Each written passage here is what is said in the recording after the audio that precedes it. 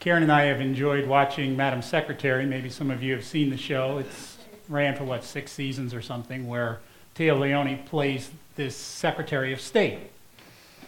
And actually, in one of the episodes, Madeleine Albright, who actually was the first woman to serve as Secretary of State in our country, plays herself in an episode. It's great. She's given Tia Leone advice on how to be Secretary of State. I was thinking about that this week when I read about a time when Madeleine Albright, the real one, was on a panel with the late Elie Wiesel, the Holocaust survivor and author. And Wiesel asked the other folks on the panel this question. He said, of all the characters in the Bible, which one do you think was the unhappiest?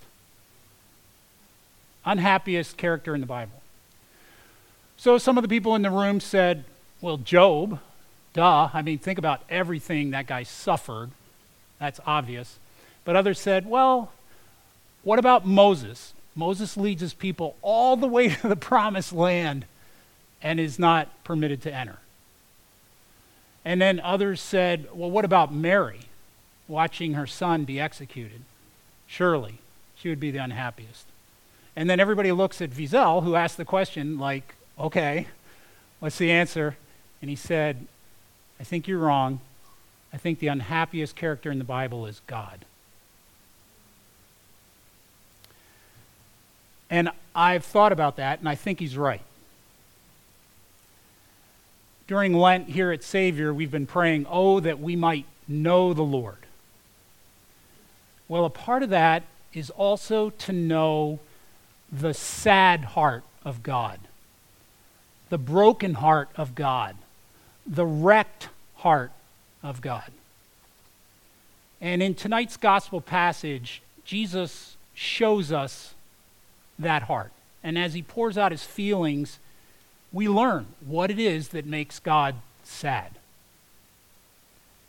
which matters for every one of us here. Because if we don't know what that is, we could find ourselves becoming part of it. Well, the moment happens as Jesus resolutely set out for Jerusalem. Resolutely set out for Jerusalem. And not only does Jesus know where he's going, he knows why. He says it this way, I have a terrible baptism of suffering ahead of me, and I am under a heavy burden until it is accomplished. So Jesus is now working his way toward Jerusalem. He's probably in a small town, maybe 5-10 miles at the most outside of the city, when our gospel picks up. Luke 13, verse 31, some Pharisees come to Jesus and say to him, leave this place, go somewhere else, because Herod wants to kill you.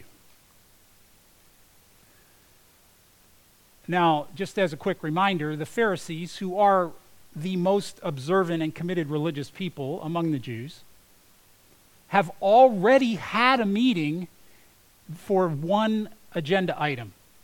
How should we go about killing Jesus? So they've already had a discussion. They've worked it out on the whiteboard. They have their plan. But now they've learned that Herod, the most powerful political ruler, also wants Jesus dead. Now this is perfect, because now Herod can do the messy job of killing, and the Pharisees just have to tell Jesus, the government has started a manhunt to find you, hunt you down, and kill you, and he will obviously run for his life, and then we don't have to deal with him anymore. So they do. They say, Jesus, get out of here. Go hide. Now, I have never gotten a death threat. I don't know what that's like, but it seems terrifying, truly. And this is no idle threat. Herod has already killed Jesus' cousin, John. So Jesus knows intimately in his own family what can happen. And John got it because he had the chutzpah to say, Herod, you have no right to divorce your wife just so you can hook up with your brother's wife. So what does Jesus say when he gets a death threat from somebody who has the forces to carry it out? He says, go tell that fox.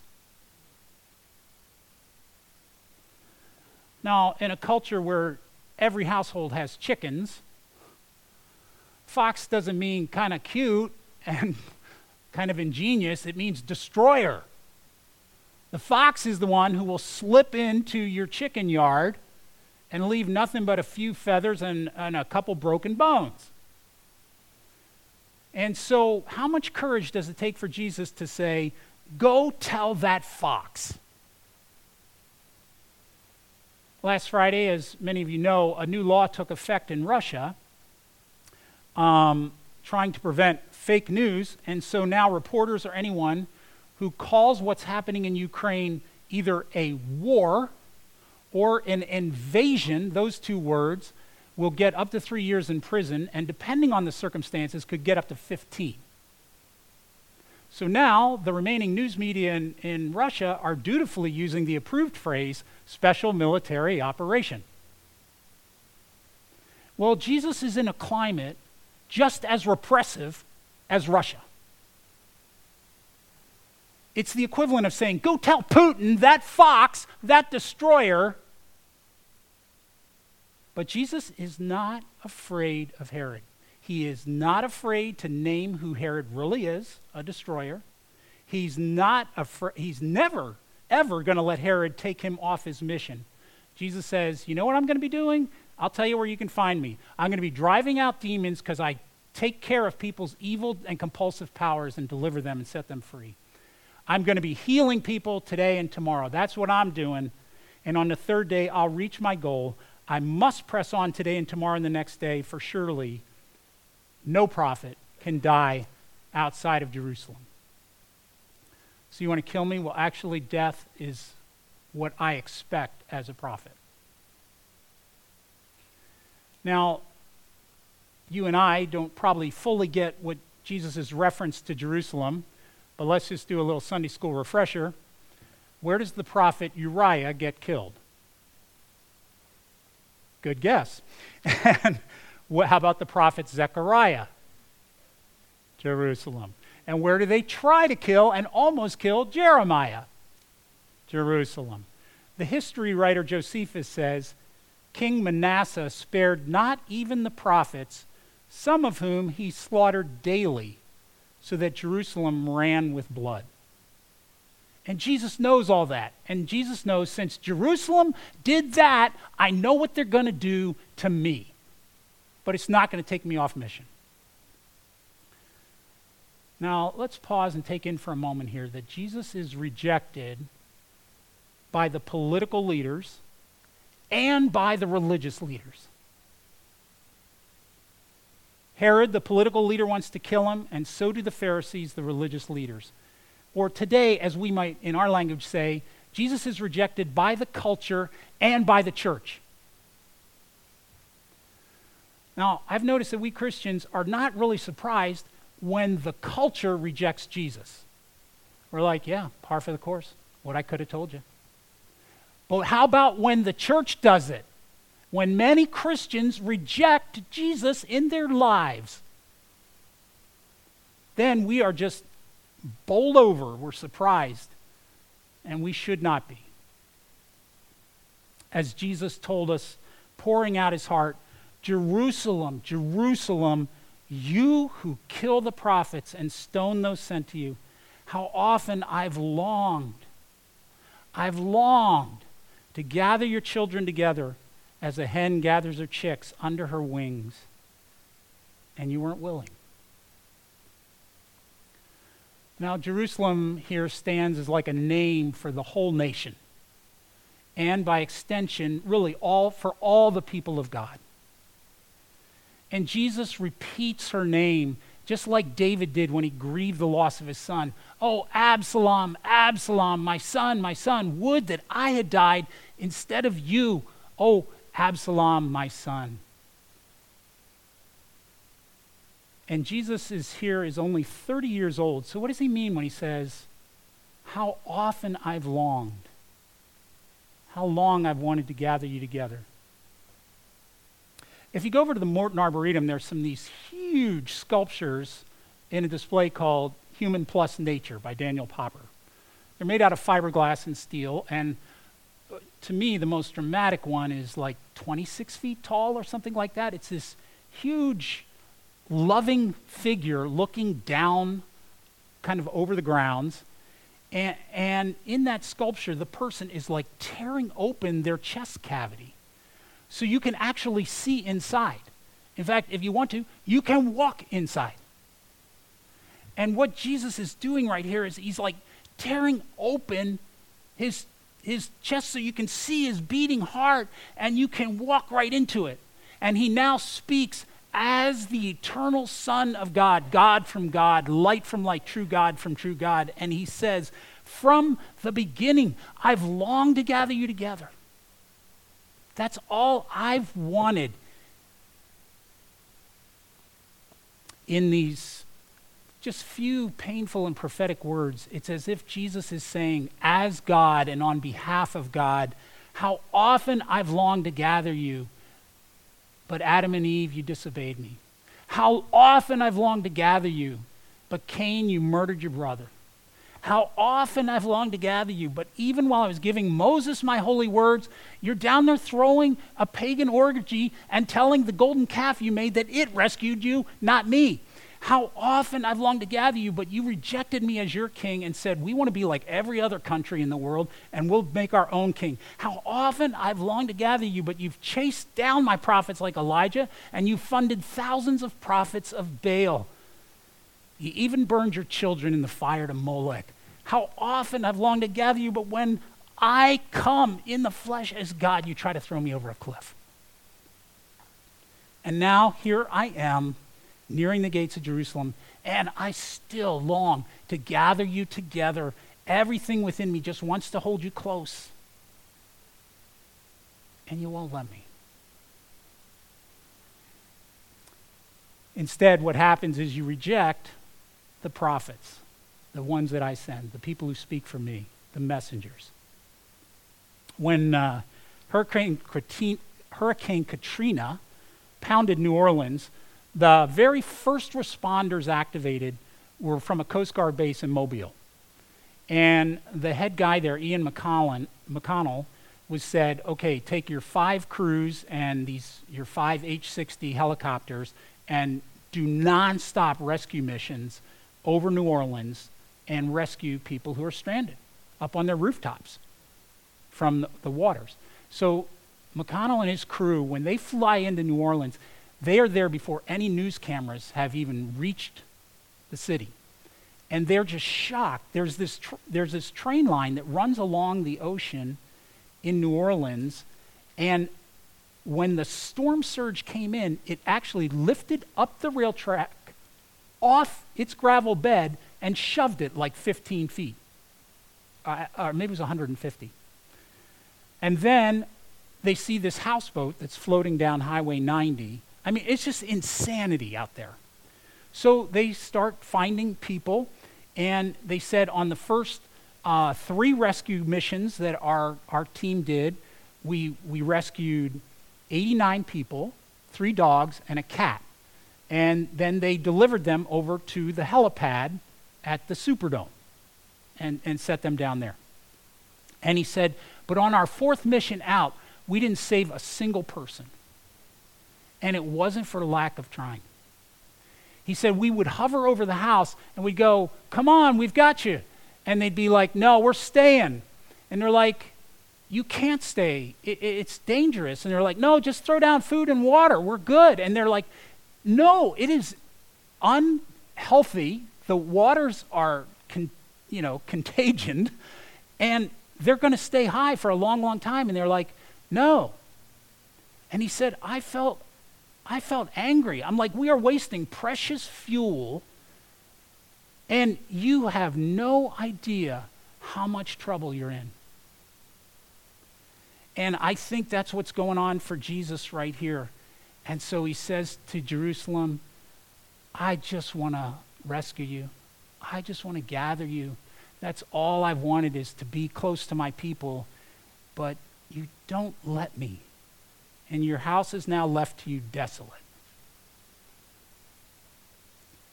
And what does that mean? Well, it has two meanings, I think. The first immediate meaning is that the city of Jerusalem and its temple will be utterly destroyed. It will be left desolate.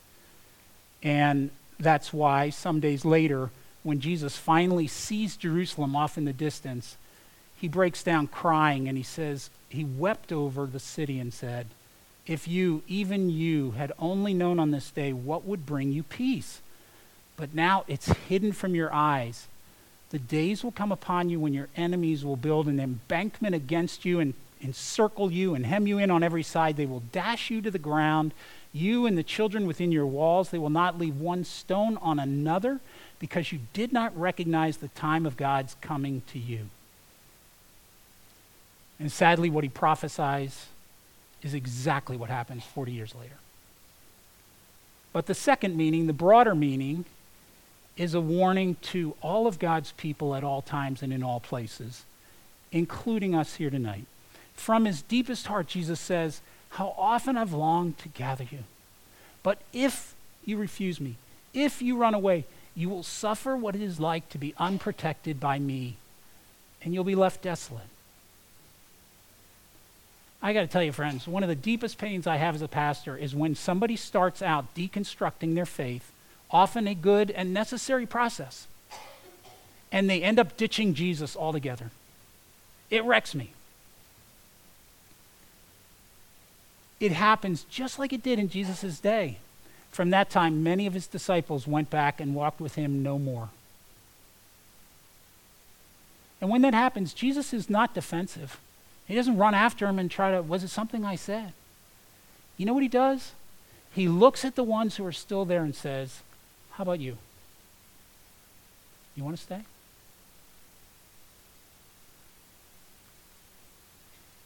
I've allowed suffering in your life. Do you also want to go? You can't stand to be identified with parts of the church. Do you also want to go away? And after all of that prophetic storm surge of words that lays us low, finally Jesus gives us hope. There is hope in that one little word, until. Until. Look, he says, your house is left to you desolate. I tell you, you will not see me again until you say, blessed is he who comes in the name of the Lord. Jesus does not say to his people, you will never see me again. He says, you won't see me until. Judgment is real, but it doesn't have to last. There's hope for you. You can see me again. You will see me again when you say, blessed is he who comes in the name of the Lord. So what does that mean?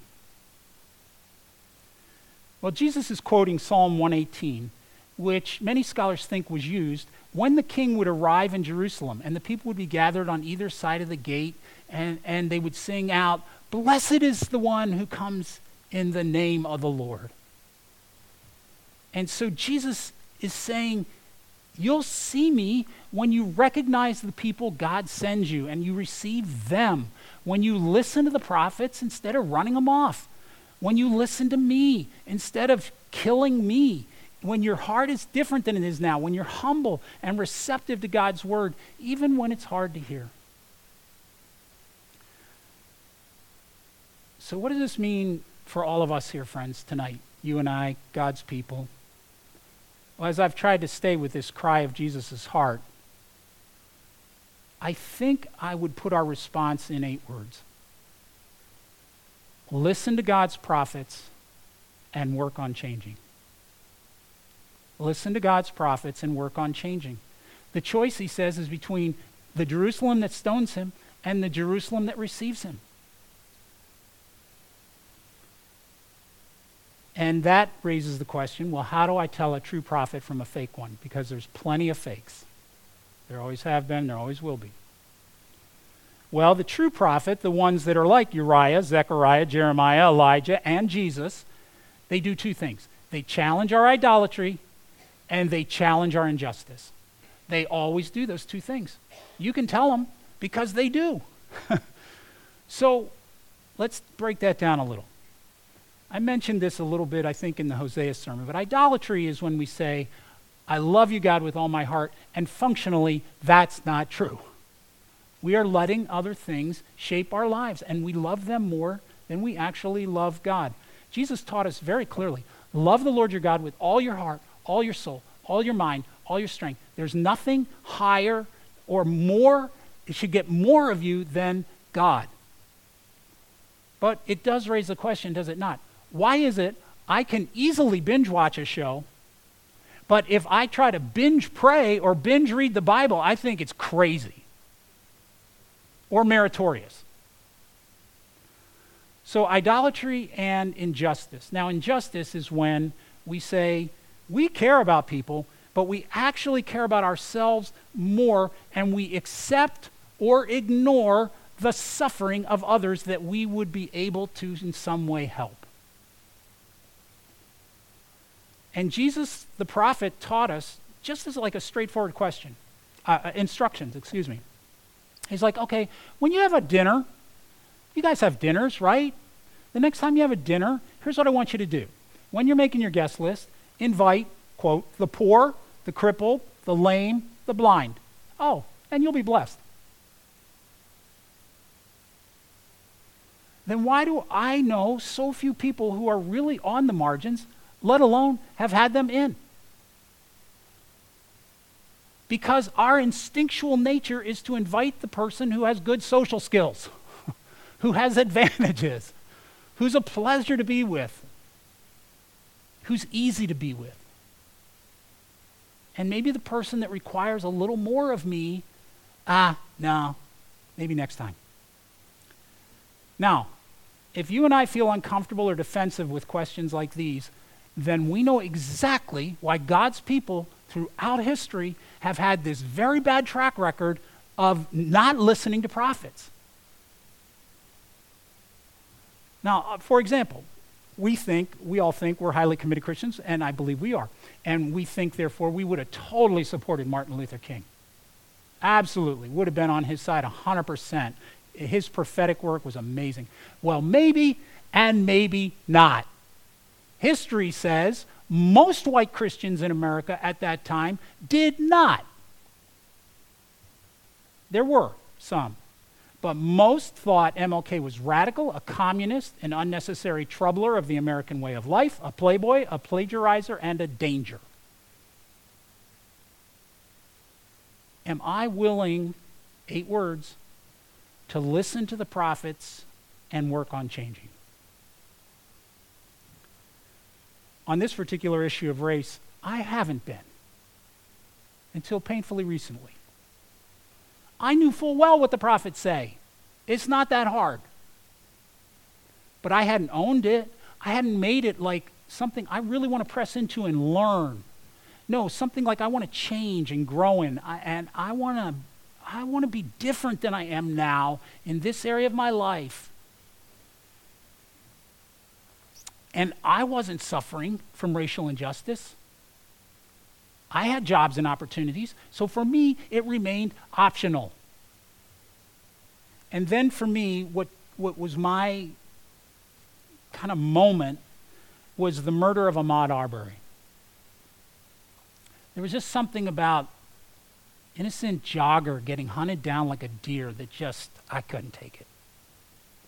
And there was a hashtag, Run for Ahmaud. And I forget how long you were supposed to run, but I did that. I did my run.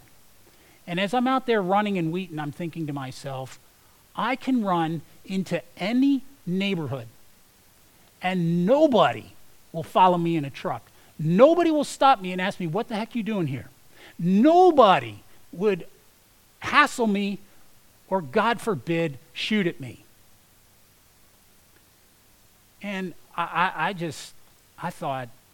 realized I've been complacent. It hasn't been my issue because it hasn't had to be my issue. And that lets injustice continue. And it laid across my conscience, and it has continued to lie there. And I'll tell you what, sometimes it's hard to face. Why has it taken me so long? I had to face that. I I had to face like, I have to learn. I started reading books. I started listening to podcasts about what it's like to be a black person in America today, about what it's like to be an Asian person in America today as hate crimes are on the rise. And honestly, taking in the reality and the intensity of that is fierce. To stay present to that is hard. There's days where I'm like, I got some of my own struggles. I need something positive and encouraging. Not to mention, I enjoy feeling competent.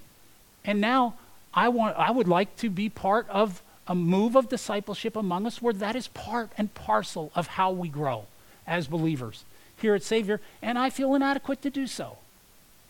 Many of you are further along. God bless you. If you have ideas, go. Great.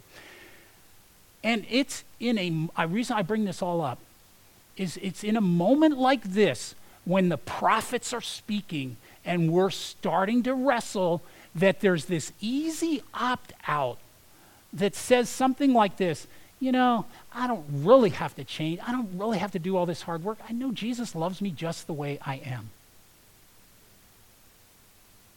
And to that, Henry Nouwen says this: while Jesus brought great comfort and came with kind words and a healing touch, he did not come to take all our pains away.